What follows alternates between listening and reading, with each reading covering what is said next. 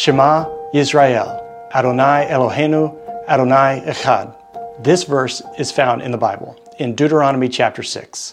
Its English translation is, Hear, O Israel, the Lord our God, the Lord is one. In Judaism, this verse is called the Shema, and it's a central tenet of both Jewish and Christian theology. It communicates two fundamental truths. The first, God is God alone. 2 chapters before the Shema, in Deuteronomy chapter 4, we find Moses reminding Israel of the brazenness of God when he delivered them from Egypt, a land supposedly ruled by a myriad of gods. There were no real gods in Egypt, nor are there any other gods apart from Yahweh, the God of Israel. Moses explains that this great deliverance from Egypt was shown so that we may know that the Lord is God and there is no other besides him. The second fundamental truth that the Shema communicates is that God is one. At first glance, this doesn't seem to be a controversial statement. However, as we read through the Bible, we come across verses, statements, and words that appear to contradict this truth that God is one.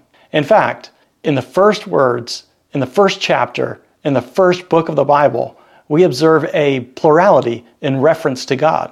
Genesis 1:1 says that in the beginning, God created the heavens and the earth. The very next verse says that the earth was formless and void, and the Spirit of God was moving over the surface of the waters. Beyond this, in the first chapter of John, we are introduced to a mysterious figure called the Logos. We are told that the Logos was in the beginning, and the Logos was with God, and the Logos was God.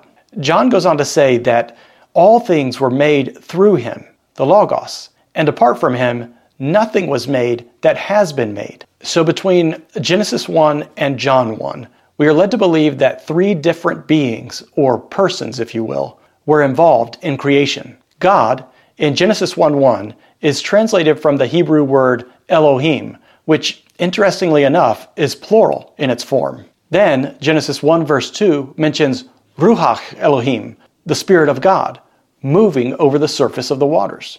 Lastly, we have John explicitly stating that all things were created through this Logos figure, and as if to further emphasize his point, says that nothing was created apart from him. So how are we to reconcile this supposed contradiction between the Shema stating that God alone is God and God is one, and the initial evidence of Scripture supporting more than one being involved in the God activity of creation? This contradiction is reconciled in the biblical concept of the Trinity. The concept of the Trinity attempts to communicate the uniqueness of God. Many have tried in earnest to explain the essence of God, but all fall short. Not for lack of trying or intelligence, but simply because we, the created, cannot adequately comprehend the nature of God, the Creator. The Bible says, "For as the heavens are higher than the earth, so are God's ways higher than our ways, and his thoughts higher than our thoughts." Try as we might, there are some mysteries of God that will remain a mystery because God is God and we are not. One minister said it well. He said, "Our sincerest effort to grasp the incomprehensible mystery of the Trinity must remain forever futile." Despite of that, we are commanded in the Bible to love the Lord our God with all our heart, with all our soul, and with all our mind. Loving and worshiping the Lord with our mind means we should devote some of our time and attention on the study of God, theology, and on searching out the mysteries of God. To that end, let's attempt to unpack the mystery of the Trinity together. To put it plainly, God is one God in three distinct persons. God is not three parts. He is not three gods. He is not three different manifestations of God throughout history. He is one God, three persons, the triune God, the three in one. We worship one God in Trinity, not confusing or conflating the three persons. The three persons are God the Father, God the Son, and God the Holy Spirit. Many times in the Bible, we see the writers using the phrase, God our Father. In Hebrews chapter 1, the writer references an Old Testament verse about God the Son when making a distinction between Jesus and the angels. It says, "Your throne, O God, is forever and ever."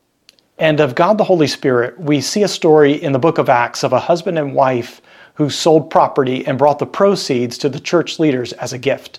However, prior to bringing the gift, they had conspired together to keep a portion of it for themselves, yet tell the church leaders that they were contributing all of it. So when Ananias, the husband, finally brought the gift, one of the church leaders named Peter said, "Ananias, why has Satan filled your heart to lie to the Holy Spirit and keep back part of the proceeds for yourself?" Then Peter stated plainly to Ananias, "You have not lied to man, but to God." This is just a sampling of what the Bible consistently communicates, that the Father is God, the Son is God, the Holy Spirit is God, yet not three gods, but one in Trinity. In the Bible, there are a number of instances or events where the one God manifests in three distinct persons. We already talked about how the Father, the Son, and the Holy Spirit were involved in creation. In the New Testament, we read about Jesus, God the Son, being baptized in the Jordan River by a man named John. Two remarkable things happened when Jesus came up from the water. First, God the Holy Spirit descended from heaven in the form of a dove and rested on Jesus. Immediately after this, there came a voice from heaven saying, "This is my beloved Son, with whom I am well pleased." So here at the baptism, we have Jesus being baptized, the Holy Spirit descending from heaven in the form of a dove, and the Father speaking from heaven. Three persons, yet not three gods, one God in Trinity. Our God is one God, three persons, but one substance, one nature. Jesus said, "I and the Father are one." The writer of Hebrews says, Jesus is the radiance of the glory of God and the exact imprint of his nature. Let me conclude with a quote from St. Augustine. We believe that Father, Son, and Holy Spirit are one God, maker and ruler of every creature, and that the Father is not the Son, nor the Holy Spirit the Father or Son, but a trinity of mutually related persons and a unity of equal essence. Professing God as Trinity, we affirm the truth of the Shema. God alone is God, and God is one.